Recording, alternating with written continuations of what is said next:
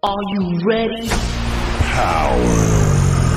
You want answers? I think I'm entitled. You want answers? I want the truth! You can't handle the truth! What we've got here is failure to communicate. I'm building an alliance.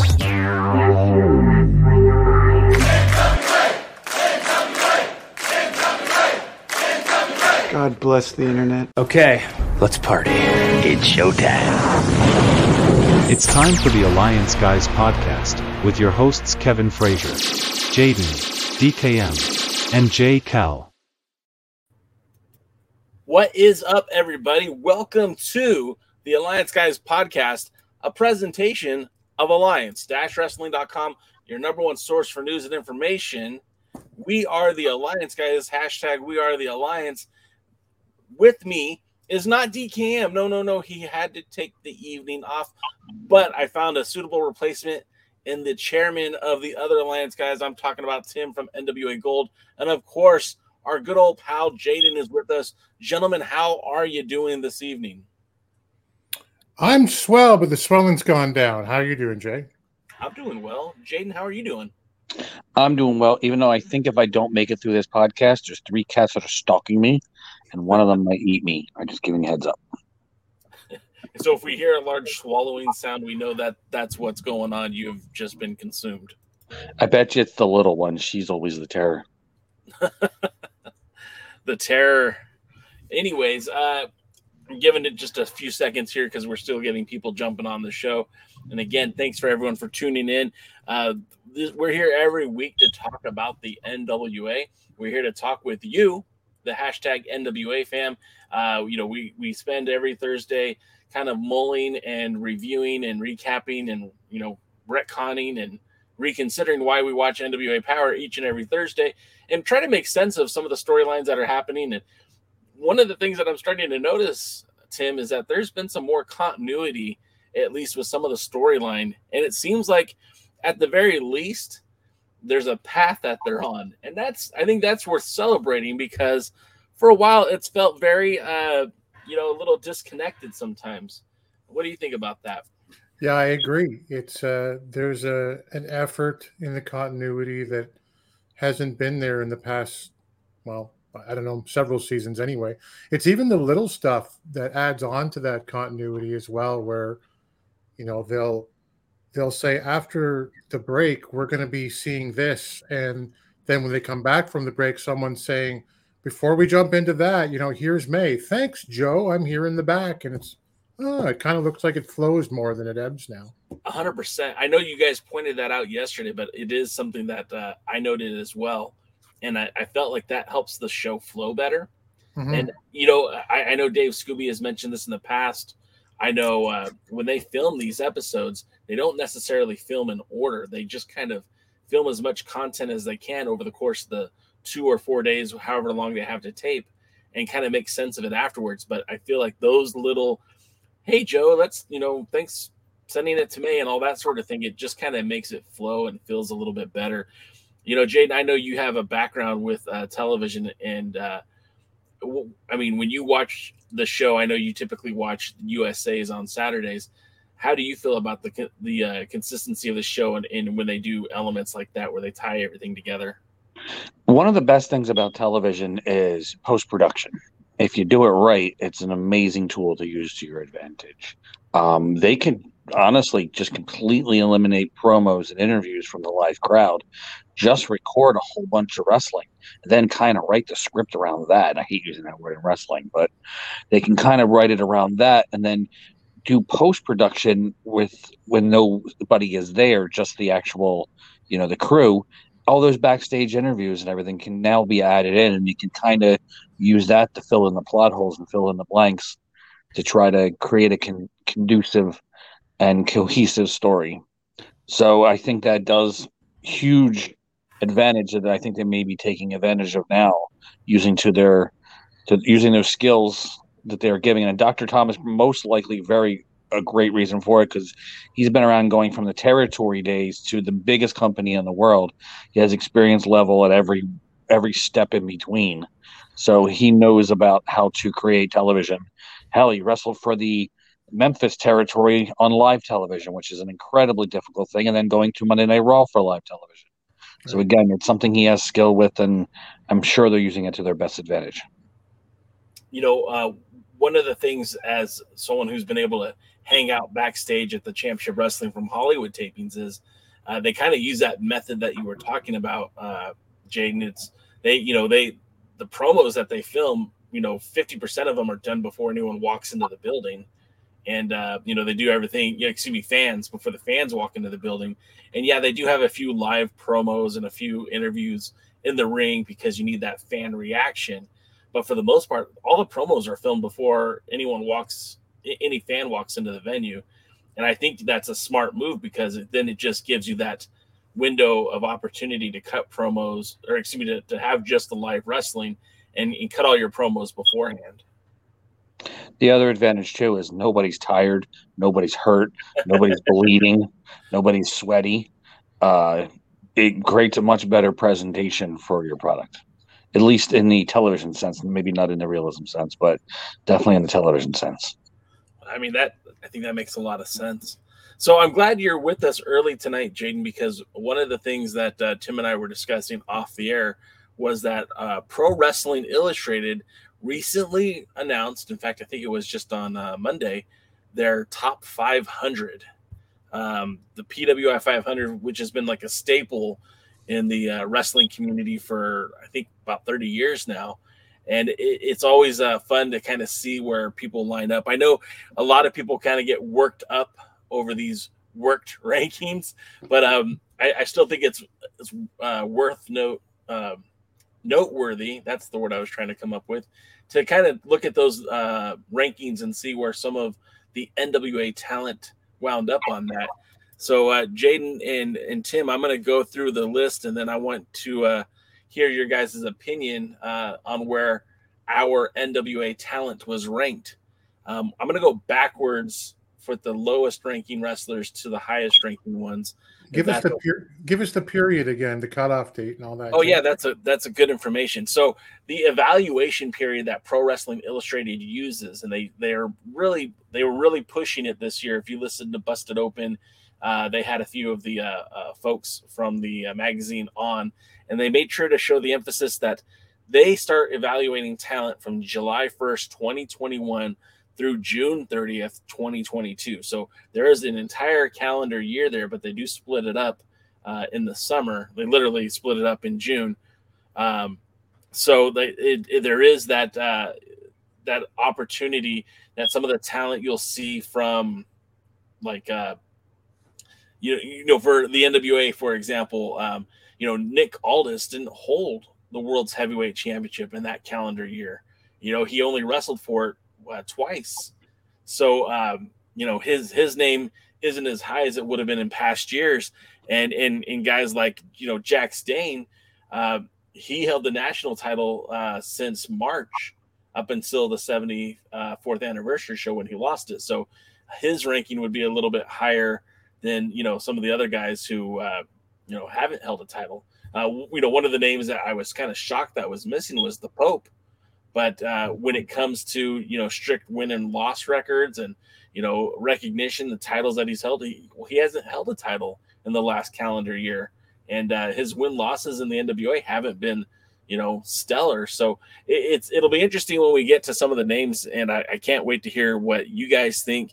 And of course, in the chat, please jump in and let us know what you think of these rankings. If you haven't seen them before, spoiler alert. And if you've already seen them, maybe you already have an opinion on it, but we'll start off, like I said, in reverse order. Speaking of Jack Stane, he cracked the list at 487, and that was your national champion for a good chunk of that run. Jaden, I know that you're very familiar with Jack Stane. Where do you think that's a good ranking for him, considering he held the title from March till August as the champion? The one thing that I think is that the NWA's disadvantage is he held that title through March, and then because that's where the TV taping was, and then he didn't defend it except for on pay-per-view until the next TV tapings. Yeah. And I think Jack Stane not getting out there more in the independent scene, even though I do know he occasionally does, I think that hurts him also. I also think the level of I don't think his reign was as good as it could have been. Bad booking has definitely plagued it, in my opinion. And his list of challengers weren't built up that great until around the time he lost it. So I think what happened in Jack Stain's situation is if we're going to go on quality of opponents and big time matches and wins and losses, his wins aren't as impressive as they should be, and his reign isn't as impressive as it should be. So that's not horrible, but maybe I would say maybe a higher up in the 400s would be more accurate.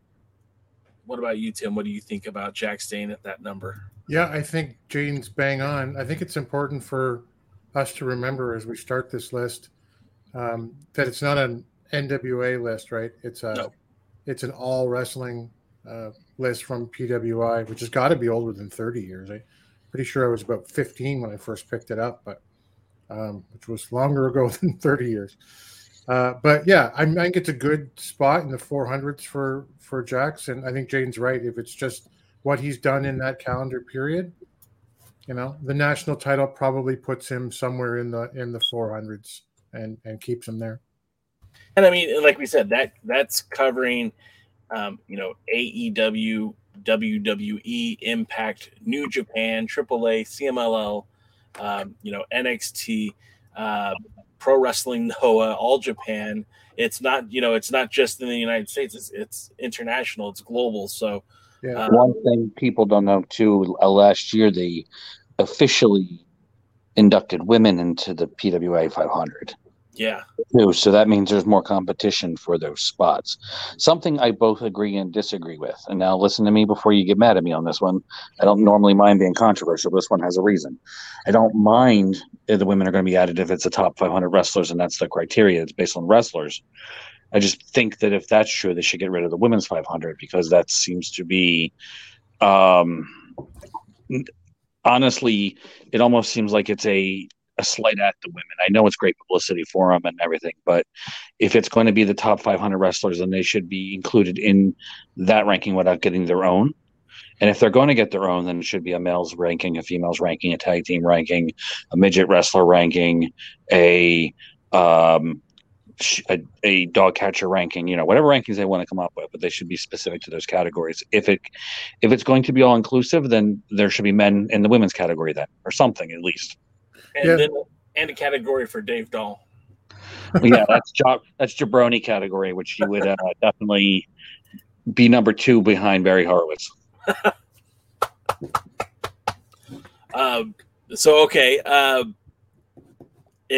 real quick, I wanted to point out our pal James said, I never once followed or looked at the ratings ever. I couldn't tell you who ranked and wherever, which is fair.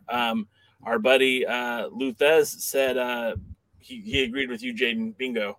And then are we in the ECW arena? Yeah. Bingo. But and then Matthew Underwood said a cruiserweight's top 40, baby. I'm all right with that too. I love cruiserweights. And then the PWI 500 has started publishing the 500, the list.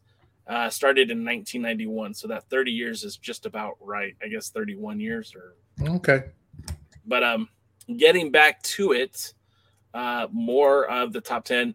And I used even some of the obscure guys just because they did spend some time in the NWA. The next guy ranked 471 is Arya Daivari, who participated in the first season of NWA USA and was part of the junior heavyweight tournament.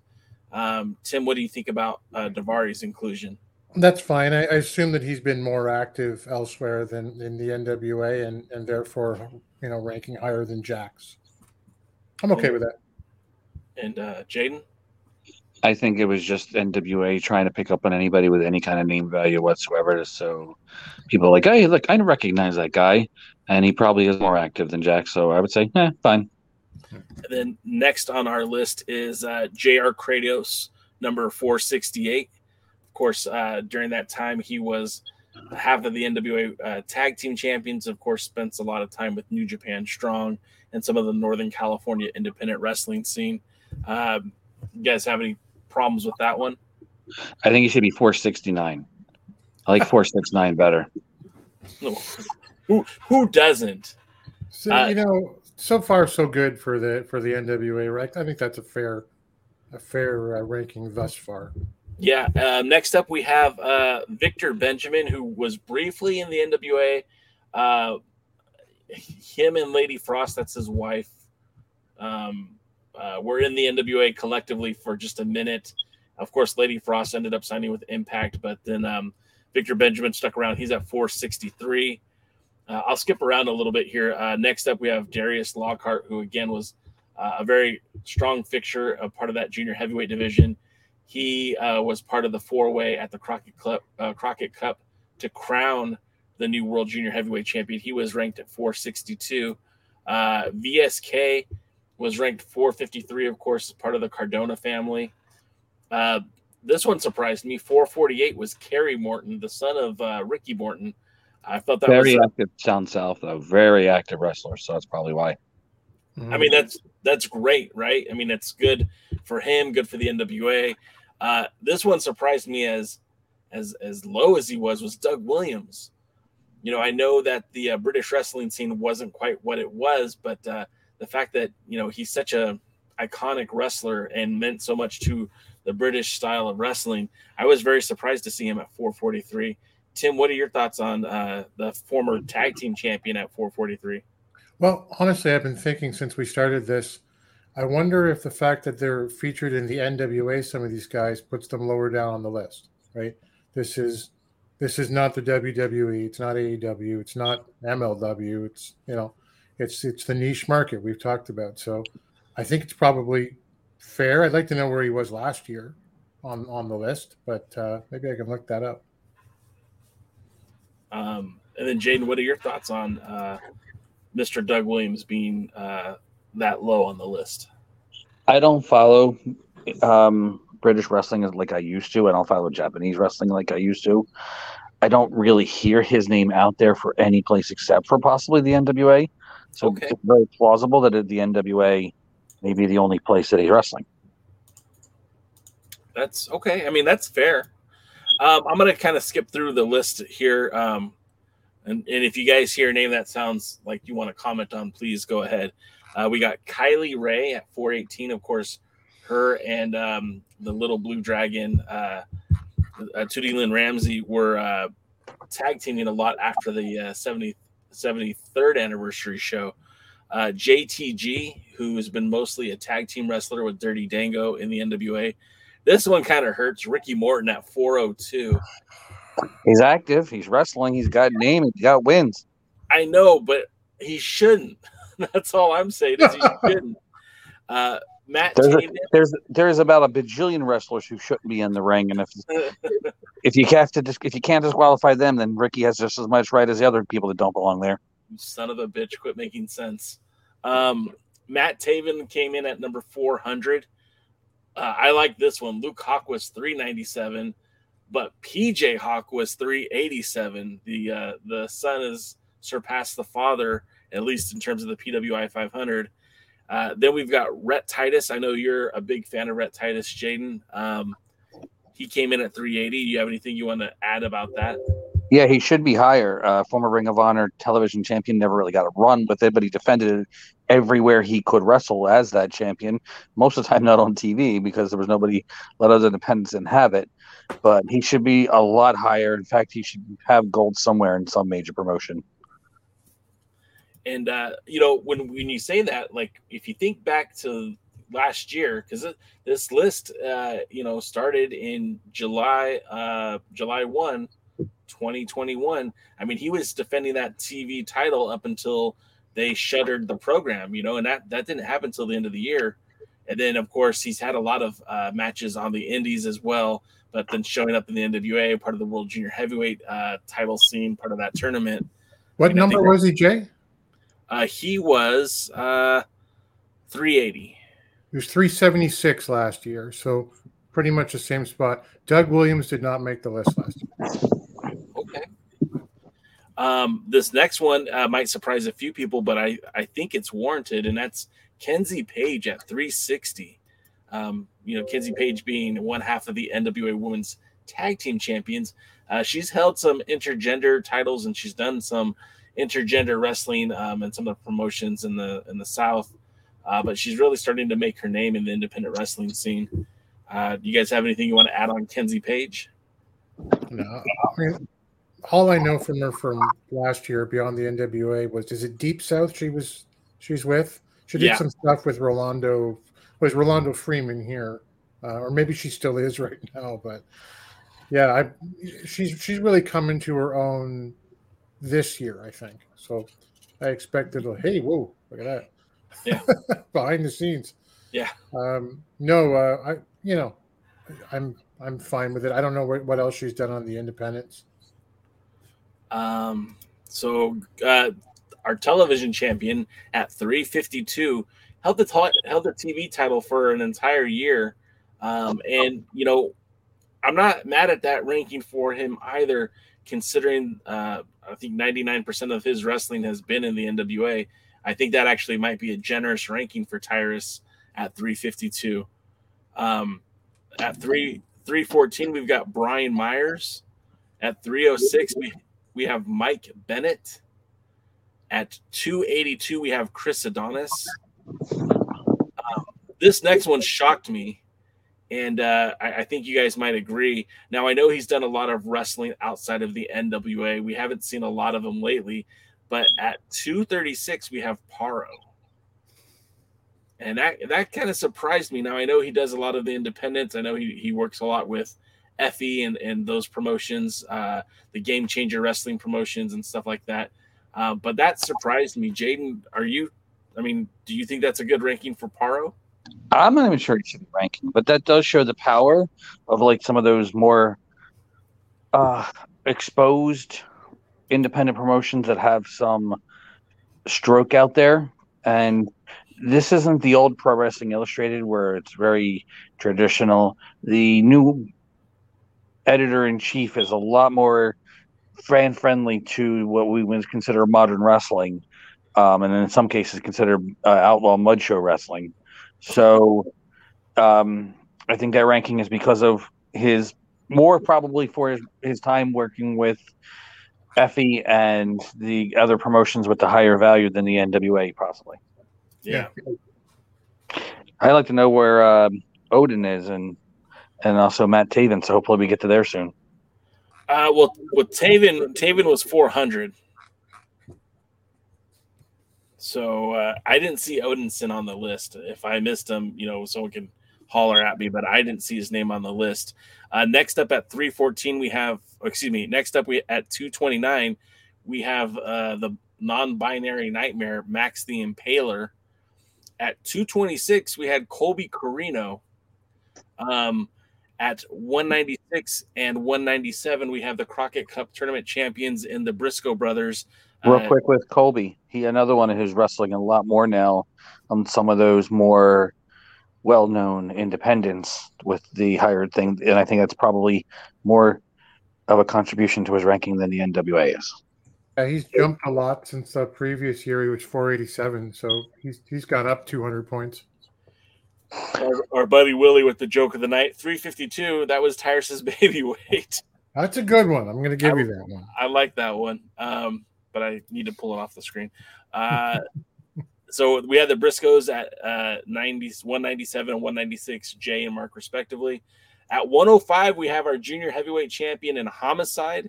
Again, I know that Jaden's going to point out that he's wrestled pretty much everywhere, even before he winning the junior heavyweight championship. So it's cool to see him get recognized.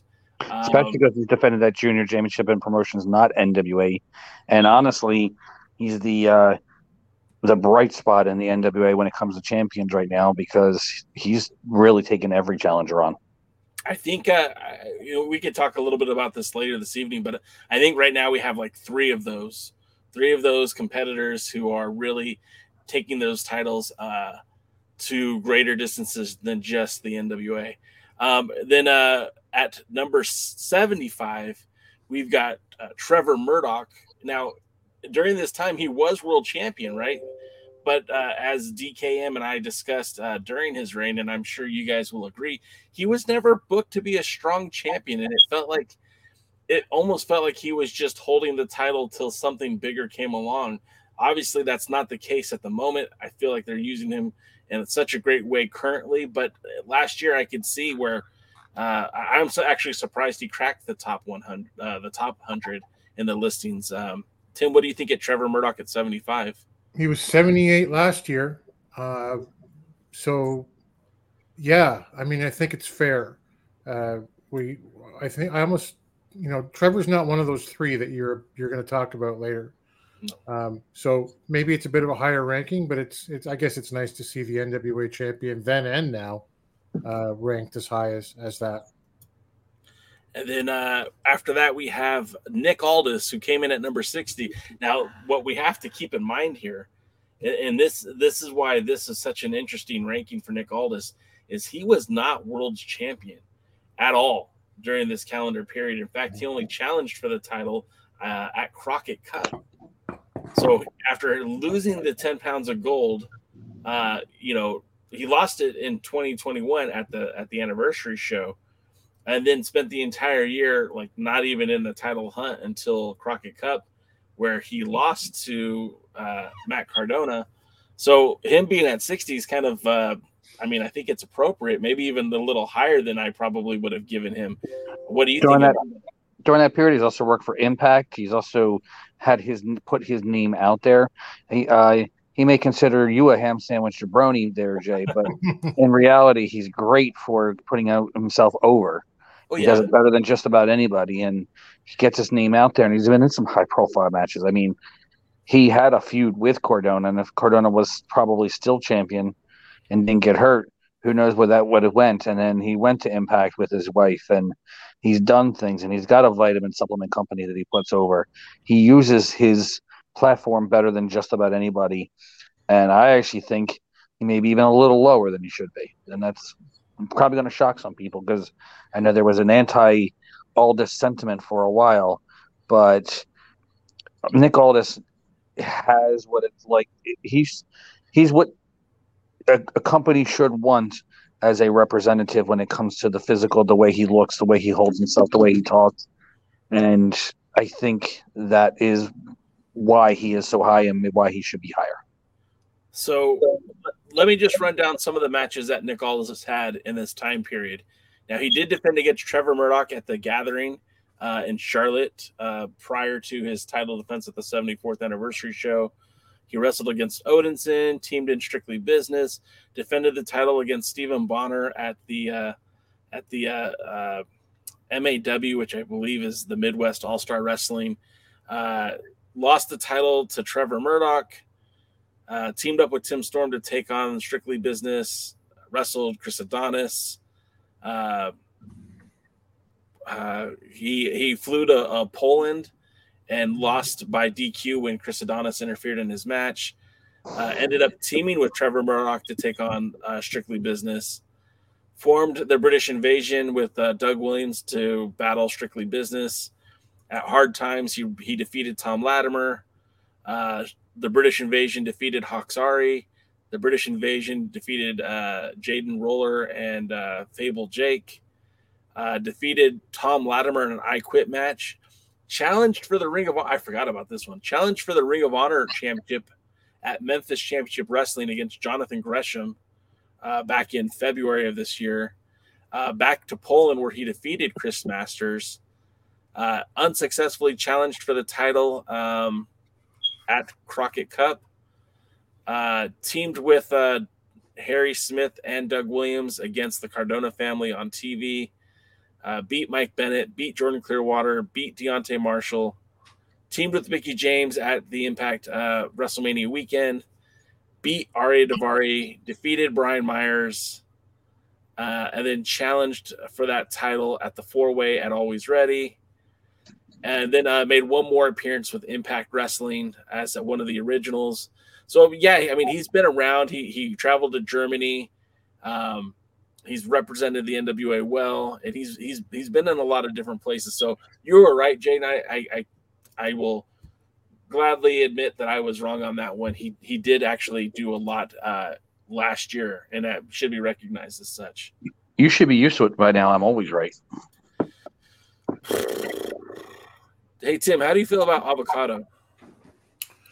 I can take it or leave it. Mostly I'd leave it. It's all right, though. I mean, if it's there. I'm the only person on this show that enjoys guacamole and avocados. So, and then, of course, number 13. I'll put it this way. I like guacamole, but I'm not paying an extra $1.50 for it. Oh, I don't blame you for that one. I agree with that. Yeah. Especially when I can make it at home better. So, and that leaves us with the highest ranking NWA wrestler, Matt Cardona, who was number 13. So that's your PWI 500 when it comes to NWA talent. Any names in there that you would disagree with? Any names in there that, like Jaden pointed out, Odinson was missing? I feel like the Pope should have been in that list somewhere. Tim, is there anyone that you feel like should have been a part of that? What's Camille's presence during this period? Like, where is she? Smiley Kylie Ray's on this list. No, that's a great point. Camille really got snubbed on this because Camille has been such a dominant champion and really, like, in that time period has been everywhere. Well, maybe not everywhere, but has been very active as women's world champion. Yeah. I mean, I'm going to pull it up right now. Let's talk about it. I almost feel that the women that got picked were wrestling men and doing more intergender matches. That's probably it.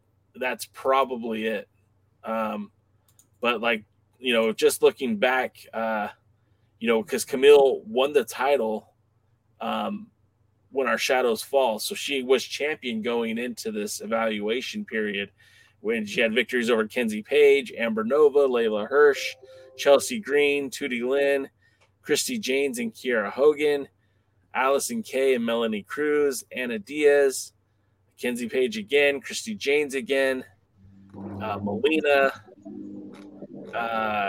Kiera Hogan, Kylan King, Mercedes Martinez, Taryn Terrell, Chalance Royal. I don't know if I'm saying that right.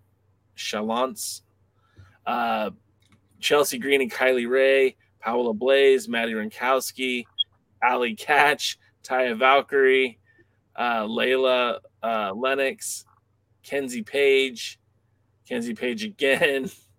I heard Tom Latimer laid down for at least once during this time period too. Yeah, I think you're right. This was her only intergender match. I bet he jobbed on that one. Some of the comments that are in the chat that I did want to get to. Matthew Underwood pointed out that Aldous did have that Ring of Honor title match. We got to it, Matt. We got to it. Lou says Nick worked St. Louis this past weekend for Herb Simmons and was very well received. As much as I have been accused of being a hater on Nick Aldis, I've always said that the dude is extremely talented. And to what Jaden was saying earlier, if anyone can get themselves over, it is 100% Nick Aldis. Well, like you said once a few weeks ago, Jay, like you love steak. And, if Nick Aldis is a perfectly well done, steak, you don't want steak every night. No. Sometimes you want something else, and that's the problem. But he is, just to what Jaden was saying, he is a guy who, when he's standing there beside pretty much the entire NWA roster, nobody really compares in terms of overall package. Nope. 100%. And look, your favorite wrestler could be Tom Latimer, and Tom Latimer is great, but he's not Nick Aldis. Your favorite wrestler could be Trevor Murdoch. And Trevor has grown so much as an athlete, as a performer in the last few months. I mean, I think he's taken it to the next level, but he's still not Nick Aldis. Right. But with all that being said, I'm glad that Trevor Murdoch is champion right now because I would kind of like a break from the steak that I've been eating. James Bell says it'll be interesting if there is an easy way to measure wrestlers' social media presence versus rank. I wouldn't really know how to do that, but I'm sure you could do that. I'm sure there's a way to figure that out. I think you would go to all their social media pages and See how many followers they have? Wouldn't that be the easiest way to do it? Yeah, I mean, number one, Matt Cardona. Sure. Well, then, yeah. I mean, Matt Cardona should be ranked higher, a lot higher than he is, because I'm sure he's got a bigger following than some of his contemporaries. Matthew Underwood wants to point out that she did beat Thunder Rosa too. Lou Thez said, "I will say it's complete bullshit," and I think that he's talking about Camille not being ranked in there. Dustin Davis, I met Dustin at the first NWA TV taping, and he helps a club at the high school that he's at, or maybe it's middle school. And actually, they have a wrestling club there. So welcome, Dustin. And I know Dustin is a huge Aldous fan. So, there's no problem there. I know Aldous actually did a video chat with his class. So it's a really classy move that Nick Aldous did. I still don't have to like him, though. Dave Scooby says the PWI 150 for women is coming later this year. I believe, like Jaden said, women on the PWI 500 also do intergender, which that makes a lot of sense. That makes sense. And then Willie says, don't forget Rekka Tahaka. I don't think Rekka Tahaka had enough matches, where she was wrestling against men or in the spotlight. I know she's recently come into her own in the United Wrestling Network, and I think she's great, fun to watch. I saw her at the Atlanta TV tapings for the United Wrestling Network as well, but I don't think she's got that spotlight yet. And Dustin says, love Latimer, love Murdoch. James says, that's why it's good. He's traveling to other territories so new audience can see the act. He being Nick Aldis. Yeah, I think it's great that he's doing that. He's certainly putting in the work, and I think that's good for him to showcase who he is. Because if there's ever a doubt, he is still very much the ambassador of what the National Wrestling Alliance is and what it should be. Right. And Dustin says, if Aldous is steak, I guess that makes Murdoch beer. Yeah, we'll take that. The thinking man's wrestler and the drinking man's wrestler. I would have thought a bacon cheeseburger personally, but okay. I'm going to throw this up here for a second, Jay. Matthew Underwood asked, where does EC3, Flip Gordon, and the Control Your Narrative guys rank? They do not. They're not on the PWI 500 this year. I did not see their names on there. I could be mistaken. A lot of these guys kind of got hurt because they were released and weren't able to compete for a while. And then by the time the whole Control Your Narrative thing was coming out, I don't think people were looking at those guys in the top list. Now, maybe I missed them. Maybe they are on the list. Like I said, I could be wrong on that, but I don't recall seeing their names. And I was trying to find even the obscure talents. Like Kylie Ray hasn't been in an NWA ring in probably 9 months, but I wanted to include her because she did spend some time in the NWA, as well as Davari too. He hasn't been competitive in the NWA ring since before the Crockett Cup. So I just wanted Matt Cross is on the list, and would he be considered, or hasn't he wrestled in the NWA this year? No, he didn't come back after the pandemic, because at that point Cross ended up in MLW during the pandemic. And then James says, guess they can't control their ranking, pun intended. That's good. I like that, James. So with all that being said, the PWI 500 is a worked list. And of course, it is the opinion of the writers, and they do, their set of values and what they look for is maybe different than what we would look for. But it's always fun to just look at where people think those talents should be at. Hey, Jaden, and not to hold up the show, Jay, but for you as well, do you know, do talent work the PWI guys to try to get higher in the list? Have you heard of that before? Look at Killian McMurphy. Very talented wrestler. Very talented wrestler. He very much works the PWA guys, and that's why his ranking's so high. Okay. So, yes, they 100% do. I used to be friends with somebody who worked for the PWI. Unfortunately, he didn't work for long before he ended up having a stroke, but that's where a lot of dog wrestlers got in there. Yes, it is very much, if you know the right people, it helps also PWIs in the Northeast, so it's very northeast Northeast centric. And I know that's a lot of people get mad, and honestly, where the Northeast goes, except for small parts of California, the rest of the United States goes. Right. And that's where a lot of the influence also, I think, in the PWI is based on where they happen to be based out of. Yeah, that's true. I mean, years ago, we had Frank Cuerda on the podcast. Did I say his name right? Jaden Cuerda. Cuerda. Yeah. And like, I mean, it wasn't specifically about the PWI 500, but he was very clear in saying that putting Scorpio Sky, and this was before. I lost sound, or is Jay muted? You lost sound because I hear him. I have lost sound. Can you hear me now? Tim, we lost Tim. Jaden, you remember when Frank came on and he was specifically saying how and this was long before AEW or long before Scorpio Sky kind of hit it big in Ring of Honor, how guys like Scorpio Sky and like Joey Ryan were not made to sell magazines for Pro Wrestling Illustrated. You put John Cena on the cover or CM Punk on the cover because they sell magazines. That is true. And that's why Nick Aldis will be higher the ranking, because just looking at him, he looks like a professional wrestler. He'll sell a magazine based off of the way he looks. Joey Janela made the list. Yeah. That makes sense, though. Northeast centric, a lot of big time matches and big promotions that, even though they may not be everybody's cup of tea, they get their name out there better than most people ever do. So that's why.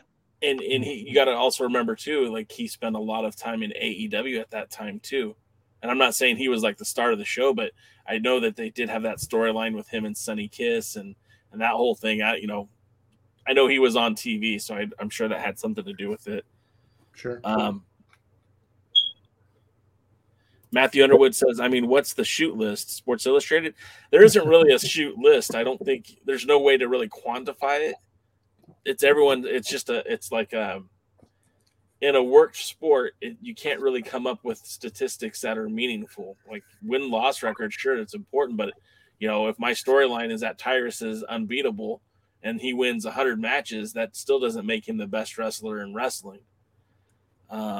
And James Bell says, if Willie would get on the Tyrus bandwagon, he will be top 50 next year. And then Willie says, yes, James, Tyrus will be on the top of a buffet dinner table. I just want to know what's that table built out of?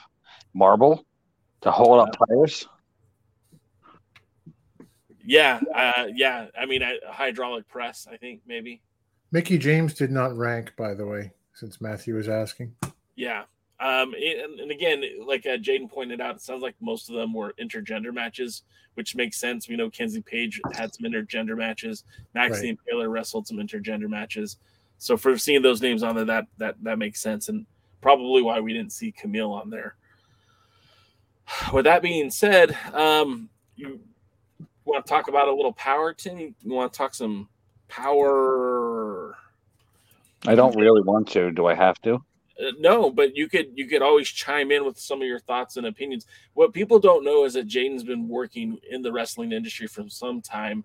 Early on in his career, he was a performer. Now he's an assistant to Dr. Lawrence Zirconium at Dangerous Adrenaline Wrestling Gladiators. And during that tenure, he had spent some time in the talent relations between the NWA and Dog and everything else.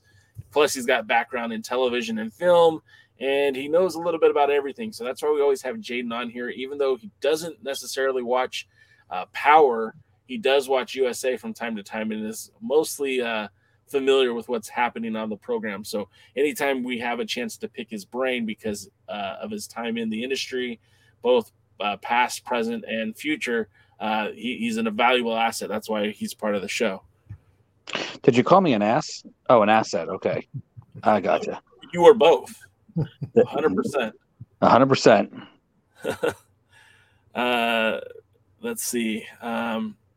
James H. Jackson says, it's great seeing Matt Cardona at number 13. He was working hard for his ranking, and it was everywhere and anywhere.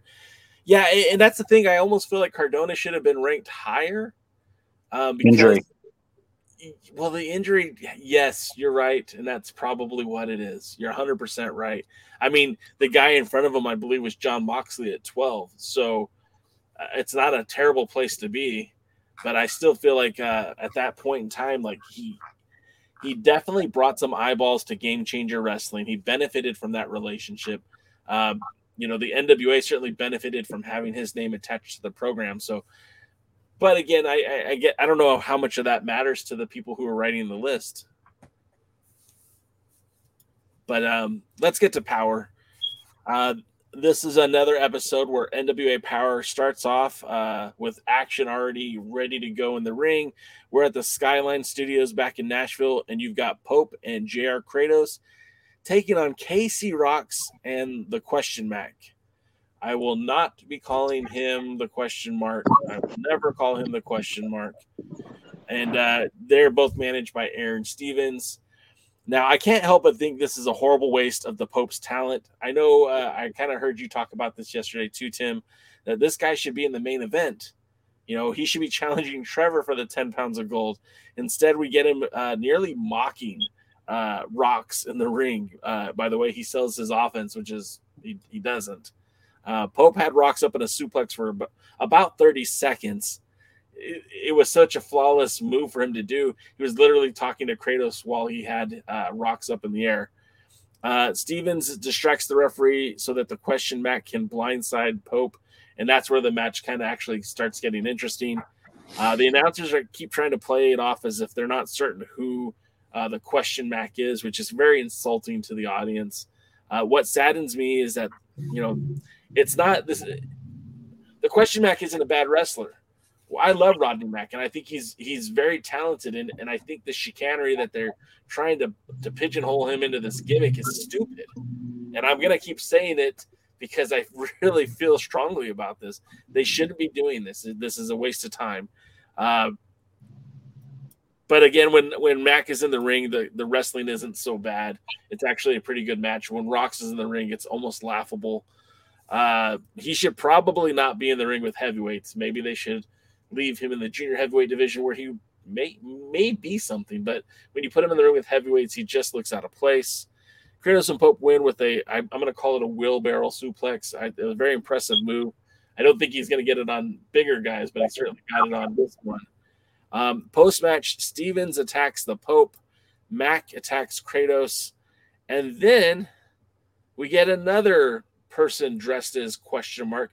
I'm going to call this one the question mock because it's a mock question mark.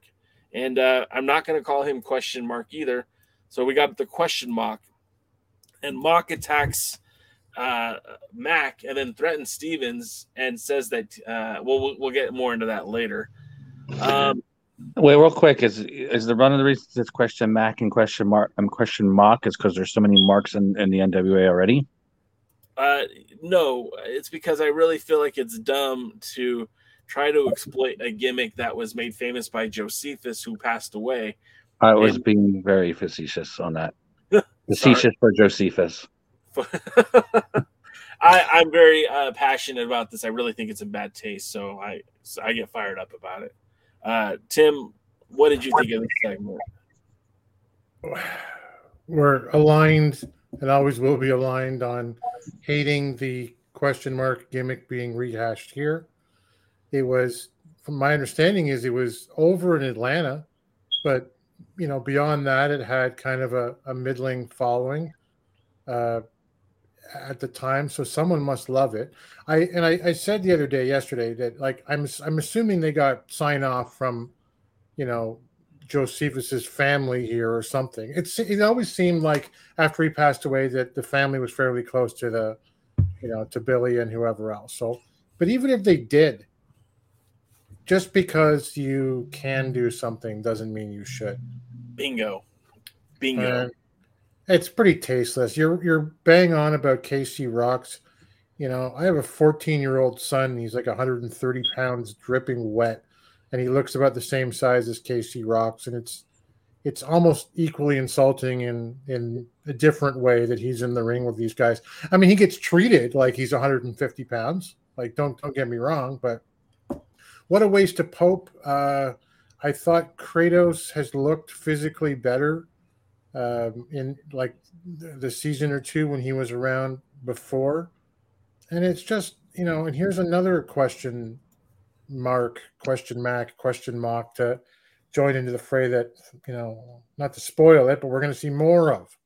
Yeah. And it's just a disappointing way to start the program that I want to watch this week.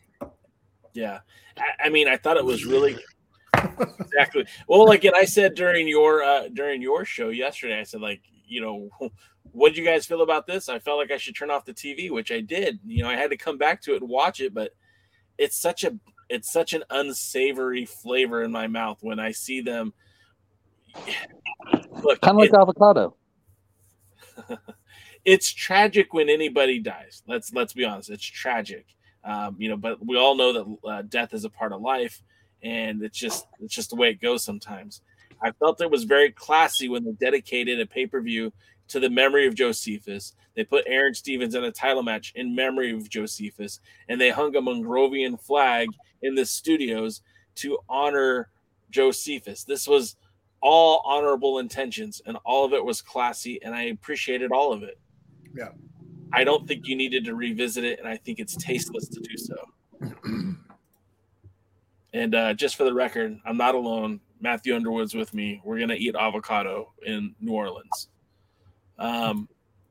Okay, so next up, then we have Kyle Davis joined by Bully Ray in the studios. And this is a different Bully Ray. I'm not used to seeing this. He's an exuberant baby face. What? His name is Bully Ray, for crying out loud. This is so contrary to his character. But he's out there with the fans. He's putting the mic in their face, having them, chant for the NWA and chanting for power and everything else. Such a twist of events to see Bully Ray as a baby face. Maybe they'll just change his name to Babyface Ray. He's interrupted by Matt Cardona, who tells him basically get the hell out of here. And it's funny, there was a huge parallel to how Matt Cardona was treating Bully Ray as to the rest of the NWA roster was treating Matt Cardona when he showed up. Very much they did not want him here. Nobody likes you. Get out of here. And, then he even says, he goes as far as to say that Bully Ray has no friends. And when Bully, kind of his response was, well, the fans are his friends. And he says, Cardona, you're the most famous you've ever been in your entire career right now in this moment. And that's the best you got. Take 15 minutes, think about it, and come back with a better promo. And then essentially Matt just challenges Bully Ray and a mystery opponent to take on VSK and Knox, thus kind of continuing the storyline between Bully Ray and Mike Knox and the whole Cardona family. I'm happy to see Bully Ray around. I think he brings something to the show. He does have some credibility. He does have some name value. Jaden, what do you think of a guy like Bully Ray being around the NWA? He's got a radio program that gets lots of publicity. That's something the NWA needs because honestly, nobody's watching it because it's exciting. He has a name value, a former Impact champion. He is in the best shape I've ever seen him in. Yes. So those are all positives. What I think the NWA should be doing is these guys should be putting over and creating new stars so the NWA can create their own instead of just putting everybody over the age of 50 in the main event. But hey, what am I? I'm just Jaden, the guy who's always right and thinks avocados is disgusting. Well, you're wrong on that one, but Tim, your thoughts? He was so charismatic, and I remember seeing some of his run as with the Aces and Eights in Impact, and thinking, oh, he's really come a long way since the Dudley gimmick. He was the most charismatic and the best shape, as mentioned, that I've seen him. He looks like he's having a great time. Yeah. That comment that you mentioned, he said to Cardona, like, you hide behind Twitter, like this is what you do. Go take that. I love that. Go take 15 seconds and come back, right? And give me something better. I thought it was great. I'm sure a guy like Jim Cornette would hate that he kind of skirted the line between reality and the television product. But I liked it. I liked the segment. I mean, it's Bully, and it's going to be a mid card thing. It was fun to see him once as a specialty attraction. I don't know that I want to see him a lot moving forward, but he's good to have around for now. I like exactly where they're putting him in the mid card. I know he does have some name value, but I don't necessarily want to see him challenging for the 10 pounds of gold. Yeah. I think putting him in the mid card and kind of, James H. Jackson says right here, not knowing who Bully's partner is going to be has me on the edge of my seat trying to guess who it is. I know a lot of people are hoping it's going to be Devon. I don't think it's going to be Devon. I think he's retired. He's injured. It's not going to be Devon anybody. Yeah, I'm hoping it's going to be somebody on the roster who would benefit from spending some time with Bully Ray. It was pretty Spike funny. Still wrestling? Say that again. I was going to say, Spike still wrestling? Oh, God. I don't know. Probably not. Yeah, it was funny at 74 when he got that table from under the ring and turned back to the camera and said, "Where's Devon when you need him?" He is a funny guy, man. I do listen to the radio show, Busted Open. He has great insight. I find myself agreeing a lot with what he says on his takes on pro wrestling, but I also think he's pretty funny, and so yeah, I'm happy to see him there. And like I said, as long as it stays in the mid card, helps get some people over, I think that'll be good for the NWA. What if he fights Murdoch in a television main event?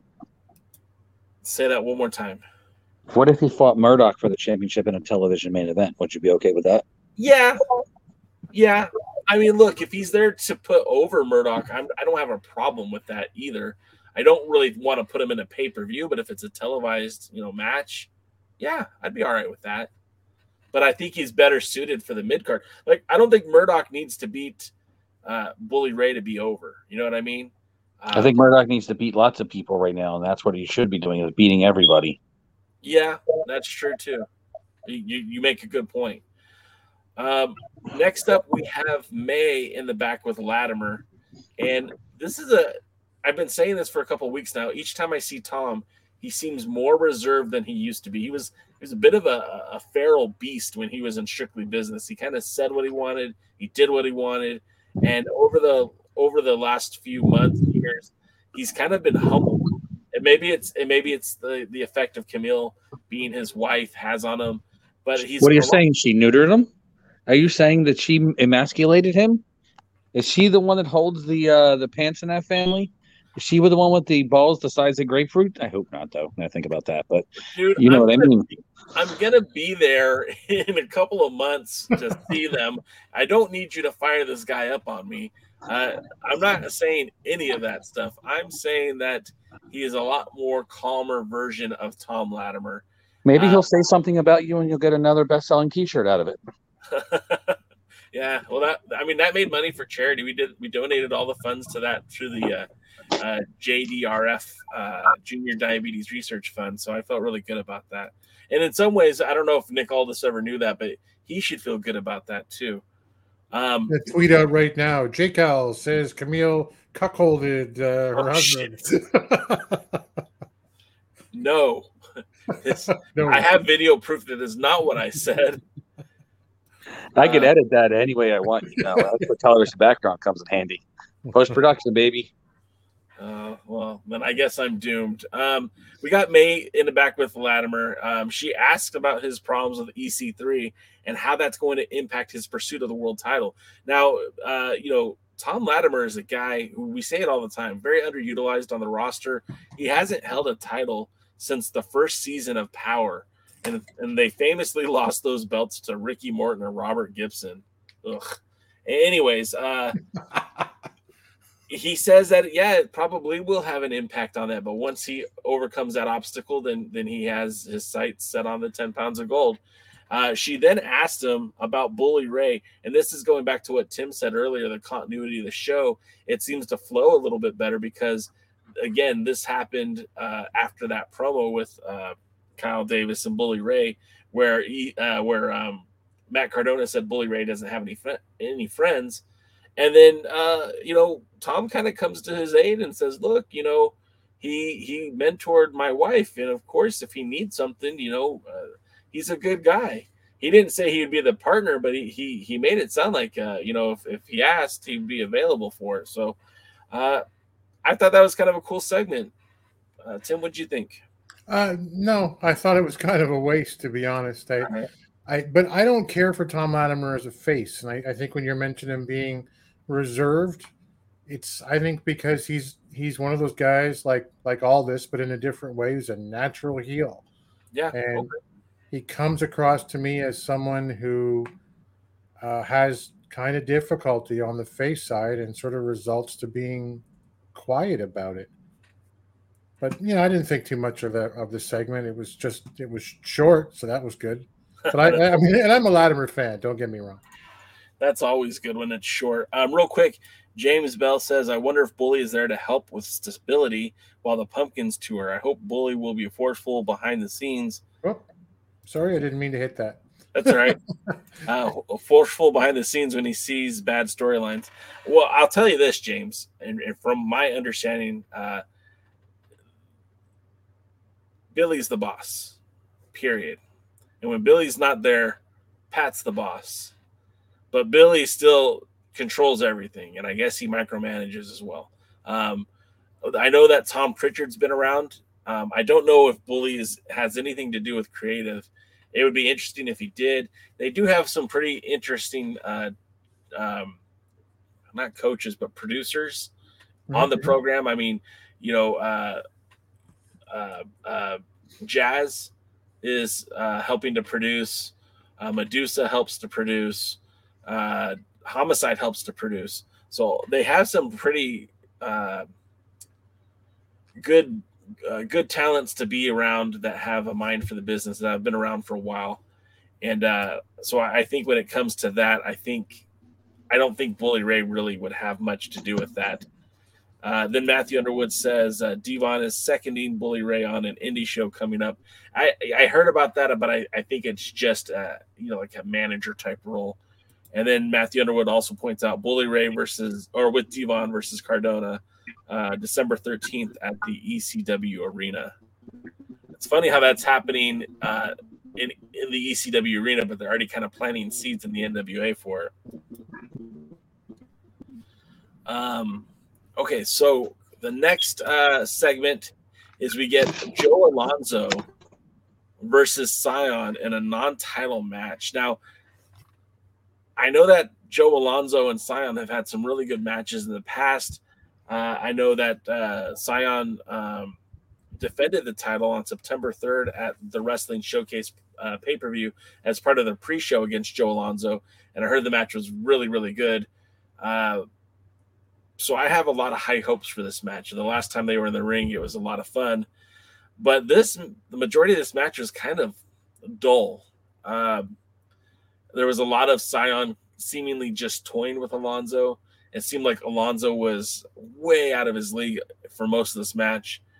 So it was a lot less exciting than the previous outings they've had. Alonzo does wake up and connects with some interesting offense, including a move that kind of immobilizes Scion briefly, where he's having difficulty just moving around in the ring. And then also hits like a springboard cutter, which I thought was going to get him a victory right there, but it only netted a 2 count. Scion ends up winning the match with his cartwheel Death Valley driver. Always a fun, interesting move. But this match, I don't think was the best representation of Scion and Joe Alonzo that I've seen. What were your thoughts on this one, Tim?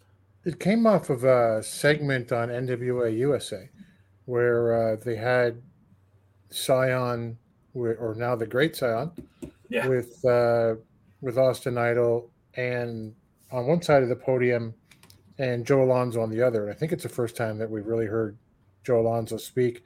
So at least there was a bit of a setup for it. But you're absolutely right. It wasn't the match that they had last season that was, for me, at least one of the top 3 matches last season. They really tore the house down. This time around, it is what it was. It's kind of a bit of a weird ending too. Yeah. It was a good length, and I'm glad they had a rematch. It's also kind of, interesting that they make it a non-title match. And the reason they did that on the segment before an NWA USA was saying, "Hey, you have to beat me if you want a title shot, kid." And usually that piques the viewer's interest into thinking, "Oh, if it's non-title, the challenger's got a better shot than maybe he normally would." And they didn't go that way this time, which I'm not disappointed in. Yeah. What do you think about that, Jaden? The fact that they've had some pretty good matches, and this one seemed non-title. They were building it up on USA, but it was a non-title match, and Alonzo still took the loss.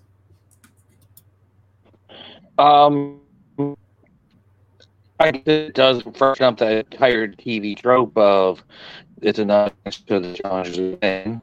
It does add something to the unpredictability now in wrestling, so that's probably good. And since they've had good matches in the past, allegedly, and they didn't now, sometimes no matter what, when you have a really good match and you try to live up to it, you don't have the match you have the match you think you should have, and it doesn't work out well. So I think that's probably what happened in this juncture. And by the way, just to make you guys jealous, I have a chicken cutlet sandwich with both barbecue sauce and hot sauce on it right now on a seated roll. So if you don't hear from me from a while, it's probably because my mouth is burning.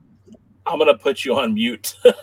I am jealous because I haven't had dinner yet, so it sounds awesome to me. Matthew Underwood says, Scion says he's defending in Louisiana, maybe our guy Corey Constantine. That would be cool. If you guys don't remember Corey Constantine, we interviewed him earlier in the year during WrestleMania weekend as he became the IHWE junior heavyweight champion. And I would love to see him get an opportunity to wrestle in the NWA, get an opportunity to wrestle against Scion, but I'm not going to hold my breath for that one. Yeah, I also heard that Scion has a bunch of feelers out, and he's looking to try to wrestle in St. Louis. I've seen Southern California. None of these things have been 100% confirmed, but when he has dates, he does post them on Twitter. So make sure you guys are following Scion if you want to see where that national title is. I actually wrote about that today at alliance-wrestling.com. The Ode to Olivia, if you guys want to check it out, and kind of talked about what Scion has done as his time in the NWA and as champion. I thought it was a fun read, but you guys can tell me. He's also got on Twitter some really funny pictures over the last couple of weeks. Like today's was he's in a bathtub with, of course, just the mask on and Olivia beside the tub. He's got him eating pizza with the belt. He's got the belt working out at the gym, and he's having fun. Or my favorite was the water slide with the belt on. And he goes down. He doesn't look happy at all, but it was a great pose. Yeah. And I want to say what's up to Media M5. Thanks for being here. We're here talking about Power. If you guys are, Tim, is that a ridiculously small can, or are you just a lot larger? Just a giant. No, kid-sized Cokes. So it's all I need, man. That's awesome. I wanted to make sure you weren't Andre the Giant. So next up we get May, and she's in the back, and she's getting ready. She's doing a promo to hype up the next interview, which, again, that's the continuity that Tim was talking about earlier in the show. And Rolando walks in, and he's talking about it. Everyone's talking about the world title, but no one's talking about me. I beat the former champion twice. That should put me in line to face Trevor Murdoch. I want a title shot. And May gets so flustered that she reverts to Portuguese, yelling at him. And I thought that was brilliant. It made my day because, May is a professional. She does a very good job of being professional. And for her to get flustered like that, I thought was funny. Tim, what did you think about that? I got to say, so much of everything Rolando's involved with just makes me cringe. Like the Cardona victories and, calling out Trevor Murdoch and making me so afraid about where that's going to go. But God damn it, sometimes he's funny. You put him in the right situation with May Valentine, as you say, yelling at him in Portuguese, and him getting flustered in return, walking up. He's funny. Yeah, he is funny. I don't, like I said, I'm not a huge Rolando fan either, but that I thought was a funny segment. And so then after that, then they actually do go to May Valentine, who is talking to Ricky Steamboat, former NWA World's Heavyweight Champion multiple times. And she asked Steamboat, what does it take to be a world champion in 2022? And Ricky was kind of going on a bit of a tangent, talking about, whether you're heel or face, that people have to be invested. And I thought that was, a really good advice, really smart thing to say. And then we get Rolando, who walks back in and interrupts and says, hey, Ricky, I know that you are a great champion in your day, and you can help me get a title shot against Trevor Murdoch. And Ricky goes, I don't even know who you are. And that was the best. I don't know who you are. And for all I know, you just walked in off the street. And that fires up Rolando, who is like, hey, real fired up. And it's kind of funny because this is coming off the heels of the announcement that Ricky Steamboat will be returning to the wrestling ring on November 27th of this year. And not that I'm a huge fan of guys who are a lot older coming back to wrestling. It was a funny segment for me. Tim, what did you think? Yeah, I mean, it was just sort of an extended version of number one. I've looked up Rolando on the internet, and elsewhere his persona is sort of a pint-sized version of Razor Ramon. He goes by the moniker of Miami Ice, and so he calls everybody Vato, and Sorry. It's pretty funny. So there's a lot of that in his character, even here, just that. I don't know. He's amusing. I don't want to see him wrestle. He is involved, at least partly responsible for the reason that I can't take Matt Cardona seriously as a world champion anymore. So, yeah, I wouldn't mind seeing him continue to wrestle in small spots, no pun intended. Even perhaps in the junior heavyweight division, I would feel less offended by watching him in the ring. And I'm not trying to put the guy down because he obviously he's talented. Obviously he's a wrestler. But it's just, and the same thing with Casey Rocks. I don't need to see him wrestling against the Pope. The Pope is the biggest guy on the roster, and the Pope dwarfed him, straight out dwarfed him. So stuff like that, I don't want to see. I don't need to see. But in this segment, I did get a chuckle out of it, and that's I agree with you. I don't typically like that sort of stuff, but I thought that was good. Next up, we get the Queen Bee match.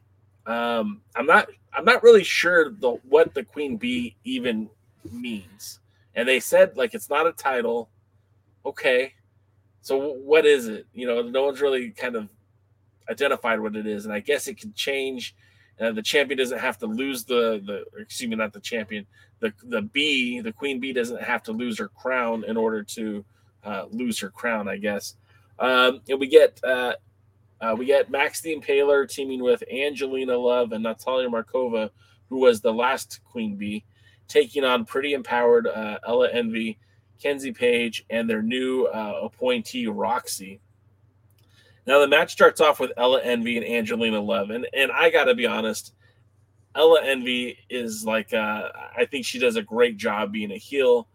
I love the fact that she's so loud and obnoxious and almost like nails on the chalkboard.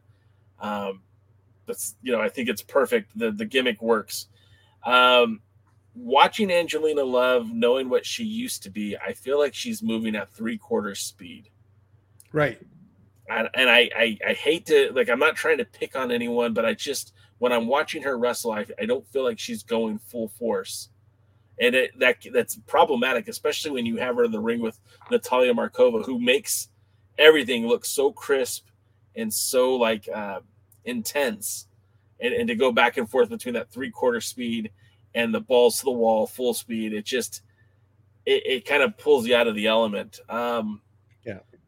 for the most part, Envy just pushed Roxy around in the match.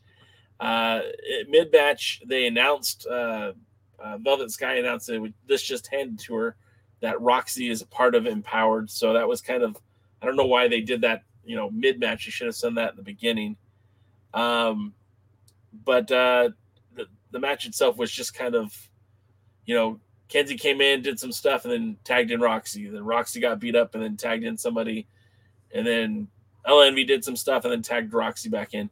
But basically, the first phase of the match ended when Roxy got dropped on her head, and kind of a scary moment. Max the Impaler looked like she might have been going for the Wastelander or a power bomb and just stumbled. And Roxy kind of hit hard, but apparently she's okay. So that's good.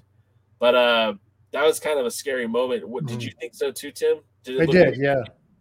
It was definitely an ouch moment, but yeah, she seemed to be all right. Yeah, I thought, like you said, she seemed to be all right, so that's good. Lately, I've been seeing a lot of just sloppy wrestling all across the board, and not just women's wrestling, but men's wrestling. And somebody had a clip up today on Twitter, and it was literally people just getting dropped on their head. And at that moment, I felt very bad for Roxy and really anybody who gets dropped on their head, because having wrestled amateur in my high school days, I know how it feels to be dropped on your head, and that's not a fun experience. And even though a wrestling mat is padded, it still doesn't stop your neck from hurting for days afterwards. So, I just didn't like seeing that. Then we go on to the second phase of the match, where we have Markova working together with Love to try to take out Max. So you had 2-on-1, and they were still outnumbered by the non-binary Nightmare. Max connects with a Wastelander on Angelina Love. Markova is able to kick Max in the face. That takes them out of the equation. Markova goes for the pin, gets it, and now it's 1-on-1 Markova versus Max. And we'll be honest, Max is just too dominant of a force to really to be in any kind of peril when it comes to Natalia Markova. However, the match got thrown out because neither competitor was listening to the referee's instructions. So again, talk about matches and what's meaningful, what's not meaningful, and you're throwing around this queen bee, this prize, this thing that you haven't really defined, and then the second time you have that match, it ends in a no contest. That just seemed a little off to me. Tim, what were your thoughts? I had a funny little comedy moment at the end where Max picks up the tiara and goes to put it on her head, and then just throws it down and stomps on it. That was amusing. No, I felt almost exactly like you did. Angelina Love's at 3/4 speed, but someone said in the chat she's a little older now, of course, and understandable. And Ella Envy, who I always thought Kenzie Page was and she's improved so much over the last year. Ella's even a half step above her, personality wise. Just she looks solid. The sounds that she's making are I don't know, they draw your attention. I don't know, the Queen Bee match as a whole is weird. Last time it was trying to remember now who won that one. Oh, Markova won that one. Yeah, Markova won the first one. So I guess they kind of tried to tease that she might win this one, but it just mostly felt like a vehicle for Max the Impaler to kind of show her dominance once again. Jaden's been popping in and out, by the way, down below, so he seems to be having trouble. Haven't seen him in a bit. Yeah, I think he's still eating the sandwich, so he's like, I'll just stay off. One thing I did want to point out, though, is or two things. Taryn Terrell seemed more upset by that crown being destroyed than Natalia Markova. And and the worst, the thing about it too is I actually like the idea of the match. The concept to me makes a lot of sense, but I would rather that victor of that match maybe qualify for a women's title match down the road, or they keep talking about the TV title. Well, they did before this season, and that maybe that this would be some sort of qualifier. The winner of that match would get an opportunity against the future TV champion or something like that. Right. Because I think I don't have a problem with the match itself, but if it's going to be so convoluted, there should be something more valuable than just a tiara at the end of it. Yeah. But along those same lines, for the Burke Invitational, did they even bring that trophy back out from last year that Chelsea Green won? I don't recall. Yeah. Anyway, yeah, there should be something that is better than a tiara. And then Dave Scooby, our pal, who joins you every Wednesday at 6 p.m. Eastern, 3 o'clock Pacific, with the other Alliance guys, brings up that this is a good way of building Max up after losing to Camille at the 74. And I agree with that. Max, I don't know who should take the belt off of Camille more. I'm kind of torn because I feel like both Max would be a good person to do it, and I also feel Taya would be a good person to do it. I just don't know who's going to be the one to do it. It's going to be Taya. You think so? Calling it right now. And I think it should be. Honestly, as much as I think Camille's been so dominant as the one-time champion, everybody should have the title should change hands from time to time. She had a year-plus long reign as champion. She's proven a point. She's still dominant, and I think at this point there's nothing left for her to do. We saw she's turned from heel to babyface. She's beaten everybody. I mean, it's time to do something different. So, and I don't know what her situation is. She's obviously very well respected by management and the locker room from what they're showing her at 74, right? But you got to think at this point, at least Impact must be calling, if not one of the big two. There's got to be feelers and interest out there. Oh, yeah. Yeah. And it's a good time to step away for her, yeah. When you look at it like, AEW is building up Jada Cargill, right? And as the TBS Women's Champion, I know she's not really like in the mix to challenge for the AEW Women's Championship, but they're building up Jada Cargill, and I look at her and she's jacked, she's got a great look and everything else. I feel like Camille's a better wrestler than her. Yeah. And I wouldn't mind seeing those two lock horns at some point. Right. James points out that Angelina Love is just 2 years older than Taya. That surprises me. It feels a lot more than that, but I don't want to get too down on that. And then Matthew Underwood says, and Johnny Power comes in. Yeah, I mean, look, Johnny Power, Johnny USA, Johnny Surge. I'm good with any of that. I think he would be a welcomed addition to the roster. And that's the thing. I don't know who I was talking to about the other day, but when you look at this Power roster right now, this NWA roster, and you look at this is the most star-studded cast they've had. And when you look at who are the guys on the kind of top part of the card, Trevor Murdoch's your world champion, but you also have Nick Aldis, you have Matt Cardona, you have EC3. Yep. And now you're kind of seeing a Bubba Ray Dudley.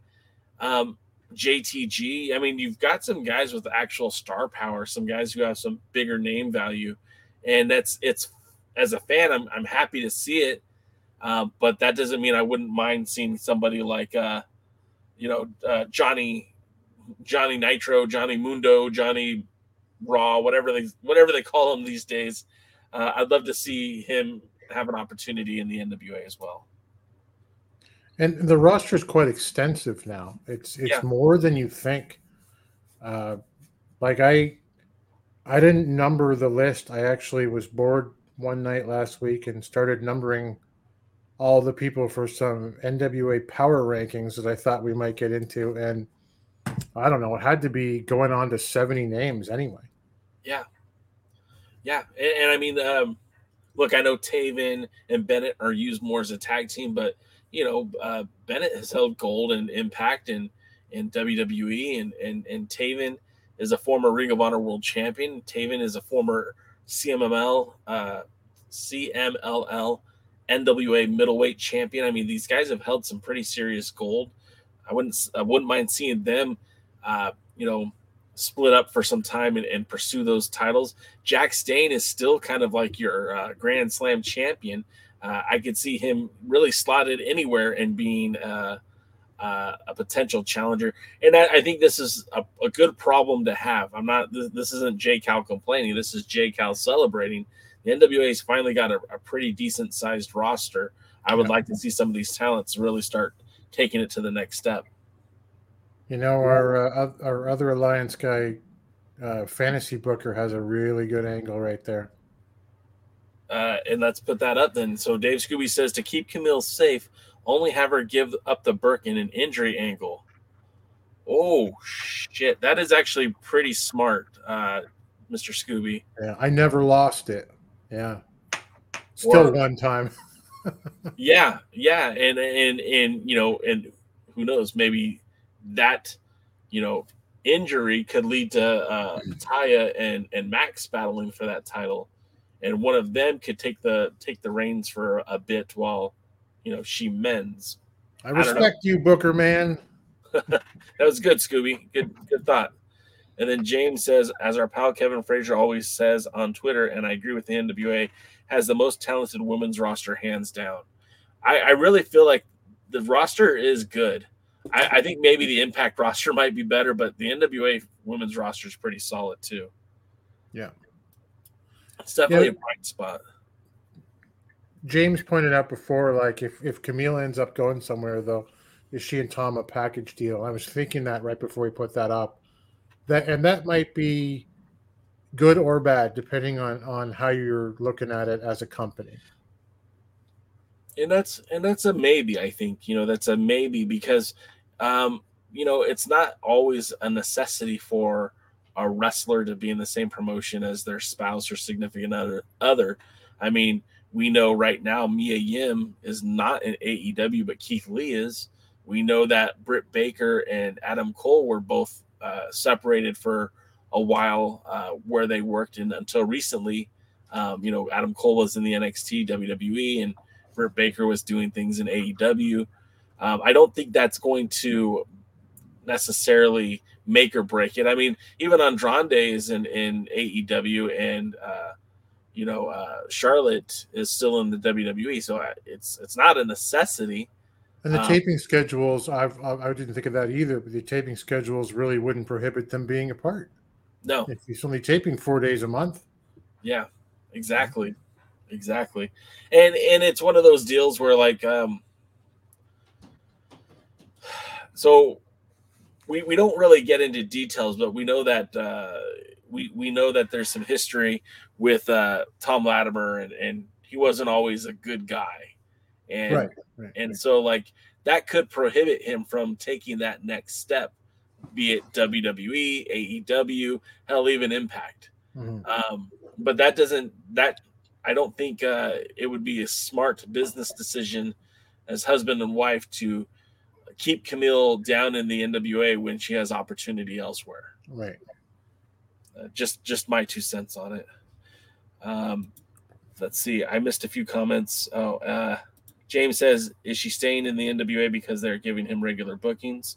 I mean, that's a possibility, but I don't think so. And the thing about it is the other thing you have to look at is the 4-day commitment to the NWA every quarter. It's not every month. It's every quarter is right. Pretty sweet because you're on TV all the time, YouTube, fight, whatever you want to call it. And you're allowed to kind of travel the world and still wrestle and still defend and still challenge every other wrestling promotion that's out there. I mean, right now, Matt Cardona is wrestling in the UK. Doesn't interfere with his tapings for Impact, doesn't interfere with his tapings for the NWA, doesn't interfere with Game Changer Wrestling. And, he's making money every time he gets on an airplane to go wrestle. He's making money. So, well, let's wrap up the rest of Power. Your favorite segment of the year. It's coming up. Yeah. So we get a backstage interview with May, and I'm going to call him the question mock. If you guys don't understand that, watch the beginning of the show. I so much dislike this. I so much wish they would do anything different. Like you can even have a Mongrovian character, but the question mark, come on, man. It's like this was a Josephus original here, and I feel like it's desecration every time I see someone else wearing that mask. Although at least this guy is in the more traditional Mongrovian uniform. He says that he is question mark number 2, the brother of the original question mark. And as we discussed on the Discord forum, I did not see Gary Horn anywhere near the question mark 2. So maybe the question mark is actually Gary Horn in disguise. But I think I already know what you're going to say, Tim, but this is just trash, right? This is flaming trash. This is garbage. It took me probably about 5 minutes to figure out who the man behind the mask was. I'm pretty sure anyway. It doesn't matter, I guess. We don't really go into that here, and it doesn't beg too much of our the subject matter doesn't really take too much of our energy, shouldn't anyway. It's just, oh great, so what are they going to do rather than back away from the the question mark stuff or end it quickly or whatever? They're gonna lean into it and give us more of it. That's fantastic. It's just I hope the Pope just shakes his head and finds some way to get away from this garbage, because it's mind numbing and it's stupid and I don't want to watch it. And I think we would agree. Like, I like Aaron Stevens, I like Jared Kratos, I like the Pope, I like Rodney Mack, and we'll talk offline. I don't know who the question mark is, but I probably like him a lot better without the mask on. Period. And I just don't think that this makes a lot of sense for an organization that really celebrated the passing of Josephus. There was a large fan appreciation of Josephus. Now, of course, that character never left the Atlanta studios, so it's hard to say if the rest of the world would have reacted in similar fashion. But this is a dramatic version of what we're going through right now. But say someone, I'm wearing a Bob Eaton shirt. How about that? What if they bring a guy in with a blonde mullet and he goes, I'm Robbie Eaton. I'm ravishing Robbie Eaton, and we're the new Midnight Express. We'd all, like, everyone would just universally go, what is this crap? And that's what this is. It's that, and we should continue to mock it at every turn. Fake Razor, fake Diesel, right. Bombastic Bart, beautiful, whatever. You know what I'm getting at. Where this is garbage. Moving on. Then we get Trevor in the back with Mae Valentine. Now, this was, again, I do enjoy this Harley Race-esque version of Trevor Murdoch. He is the best version of Trevor Murdoch I've ever seen. He's very cold and calculating, a little bit of grumble when he talks. Mm-hmm. And he says that he's bringing back ruthless aggression to the NWA, which I'm like, well, wait a minute. That was the WWE thing. That's good shit, pal. Let's see where this goes, right? May suggests that Tyrus is debating about cashing his TV title for a shot at Murdoch. Now, that's something I don't think we previously heard before, but that would make a lot of sense because Tyrus, even though he lost that title match to Trevor Murdoch, I don't think we ever saw Tyrus look as good in the ring as he did against Trevor Murdoch. And maybe the storyline is that, hey, maybe if I have just one more chance, just one more shot, could I take that 10 pounds of gold off of my cousin? And I think that's a good storyline. And I think it'd be an absolute legitimate way to take the belt off of Tyrus to make that TV title something that would be more available for other talents, specifically other members of the Idol Mania Sports Management. I'm talking about you, Jordan Clearwater. But there's other guys on the roster that I think could benefit from it. I've heard Jack Stain is eyeballing it because then that would mean he would have held every title that he physically could hold. So I thought that was a good thing to bring up. May then asked why did Trevor get involved with the matchup between Cardona and Rolando? And Trevor basically said simple that he owed Cardona one, and that what Cardona was doing to Rolando was not right. And as a champion, it's his responsibility to do the right thing. Which it's like, oh wow! So this whole time, I kind of felt we were going towards a heel Trevor Murdoch. He's still kind of like tweener / baby face, and I wasn't expecting that. Yeah. What did you think of this one? Well, I loved it. I mean, so the demeanor that he puts out there, the language that he's using is, you got May telling us, the word is that he might cash in that lucky 7 and take the shot. And Trevor's response, like, he doesn't shrug his shoulders, he doesn't go on a tirade, he just goes, "That's his funeral." Yeah, that's it. So much was said in those 2 or 3 words, and the language I gave him a receipt when interfering with the Cardona match and using ruthless aggression and just trying to tell you what he's about with as little words possible. It was. You hit it right on the head. He is the best version of Trevor Murdoch that we've ever seen.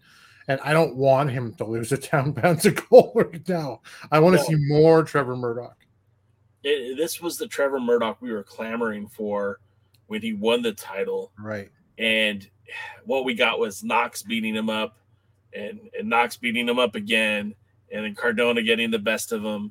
And then Cardona winning the title. And I think the only match he had 2 matches against Knox, 1 match against Gangrel, and then the match against Cardona, and that was unfortunately it for him.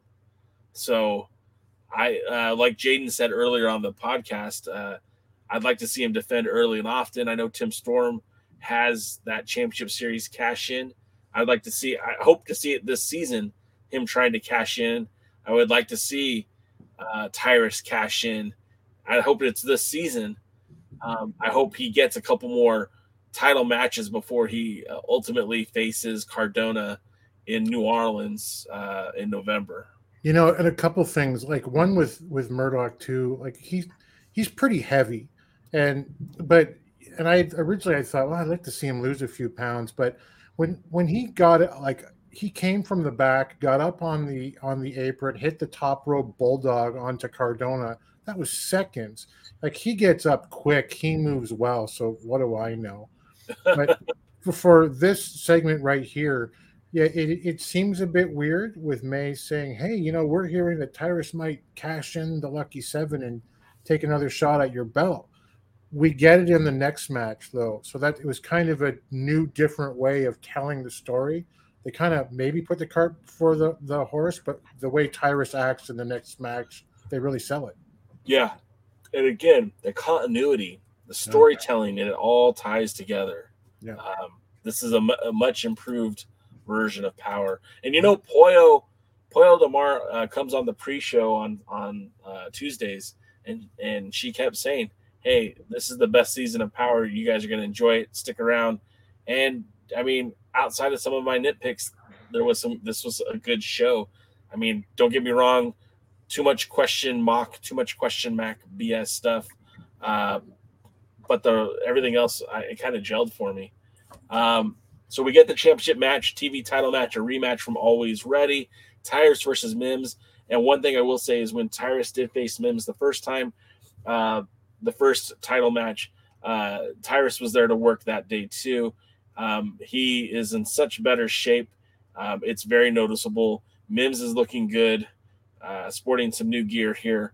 And, the announcers were even alluding that this could be the last title match, TV title defense for Tyrus, is that he might cash it in.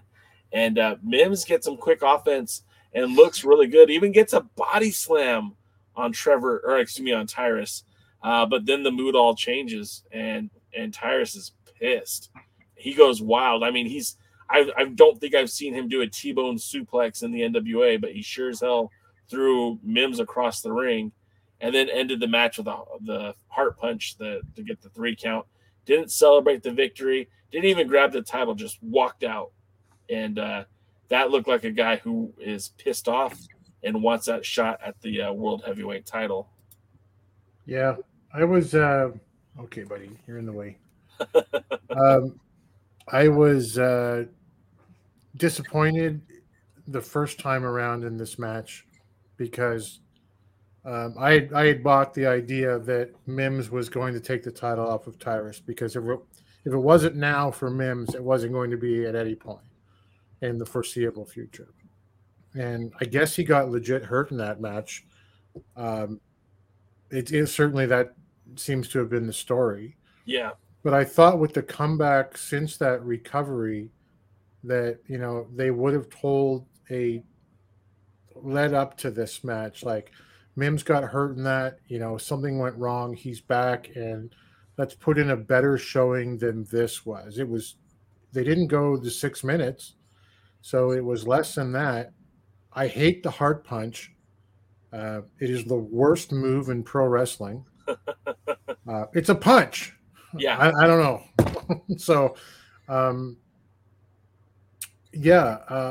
but what I liked about the match was that, and I get that you're going to build up this idea that Tyrus is coming back for the title.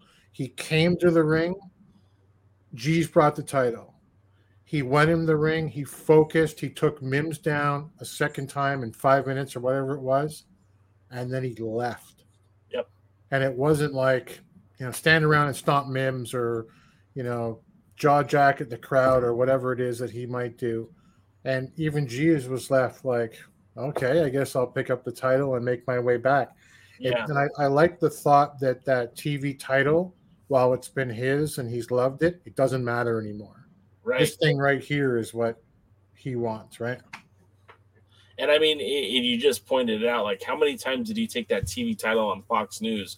How many times did he hold that belt and say, look, I don't need the World's Heavyweight Championship. This is a world title. It's a world TV title, And he said that many times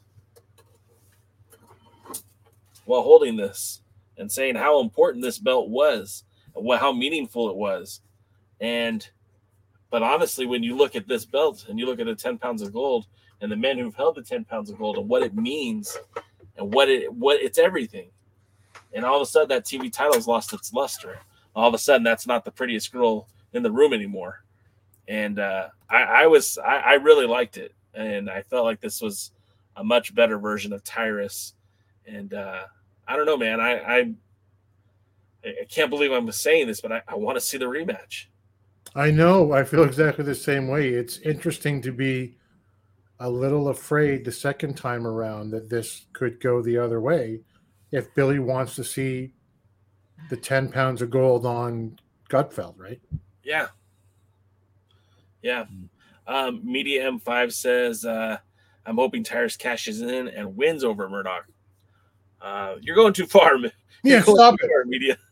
Well, foul. Throw it to the back. Yeah. Somebody's hurt out there.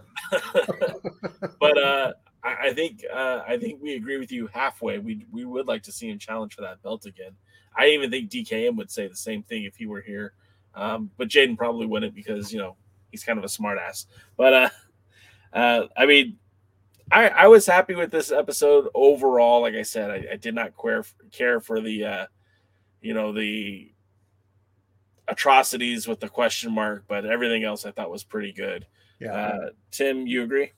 I do. The question mark stuff was crap, and we wanted to see a little bit more out of Sion and Alonzo, but it didn't stink.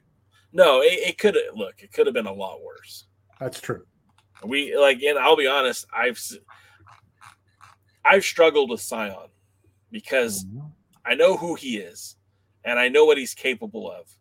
And sometimes I feel like we don't get what we should get with Sion. And there's sometimes looking back over the last year and a half, his match with Anthony Mayweather during the championship series when they went all out. I mean, it was great. There was times where I've seen Sion look like he could be that guy. And then I see sometimes where I don't feel like he's that guy. This wasn't one of the times where I thought he was a superstar. He didn't look like the great Sion. But nevertheless, it could have been a hell of a lot worse. Yeah. You're absolutely right. Well, I think we're gonna wrap it up here because that's it. We covered our bases. Wow, less than 2 hours. Just see when Jaden took a break, and then our buddy DKM was on sabbatical tonight, so we got through it quick. But of course, Tim, where can they find you at on the social medias? I know NWA Gold, you're still putting out content, the website and on Facebook and all that good stuff. Yeah, I got a lot of catching up to do. That seems to be the story of my life this year. But I am on Instagram and Twitter and Facebook. Facebook and Instagram are NWA Championships. Twitter is NWA Gold with an underscore because I like to make it difficult for myself. Hey, buddy. Where can they find you, Jay? Well, hey, I'm at the Alliance blog almost everywhere, and that means TikTok, that means Instagram, that means Facebook. What's the other one? Pinterest, Tumblr, all the obscure ones you can think of. I'm not on the Truth one yet. I haven't thought about going there yet, but we'll see how that goes. But anyways, guys, thanks for being here on a Thursday. We do appreciate you guys. It's always fun interacting with the hashtag NWA fam. I'll be back on Monday when I interview SoCal Crazy. He has a great story to tell. Survived colon cancer, and we'll be talking wrestling. We'll be talking about his times challenging for the NWA World Heavyweight Championship, Grinder and Tinder. Yeah, I mean, I think they call me a cubby. I think I can do well on both sides. I got dad bods, beard, and tattoos, so I'm good. So I'll be talking to SoCal Crazy on Monday. Then we'll do the pre-party on Tuesday. Of course, Tim and Scooby and Jeremy will be here on Wednesday with the other Alliance guys, and then we'll be back here on Thursday as the Alliance guys to talk all things NWA. It's going to be fun next week. I hope you join us. Like, comment, subscribe, all that fun stuff. And is there anything else you want to add, my friend Tim? Well, no, all I can say is until next time, Jay, take it away. We'll see you at the matches. Thanks for joining the stream. This has been a presentation of Alliance-Wrestling.com. We genuinely appreciate your support. Would you consider subscribing so you'll never miss a future episode? I'd also like to remind you we do a live stream every Tuesday at 5 p.m. before NWA Power. You can find us on social media at The Alliance Blog. And until next time, we are The Alliance.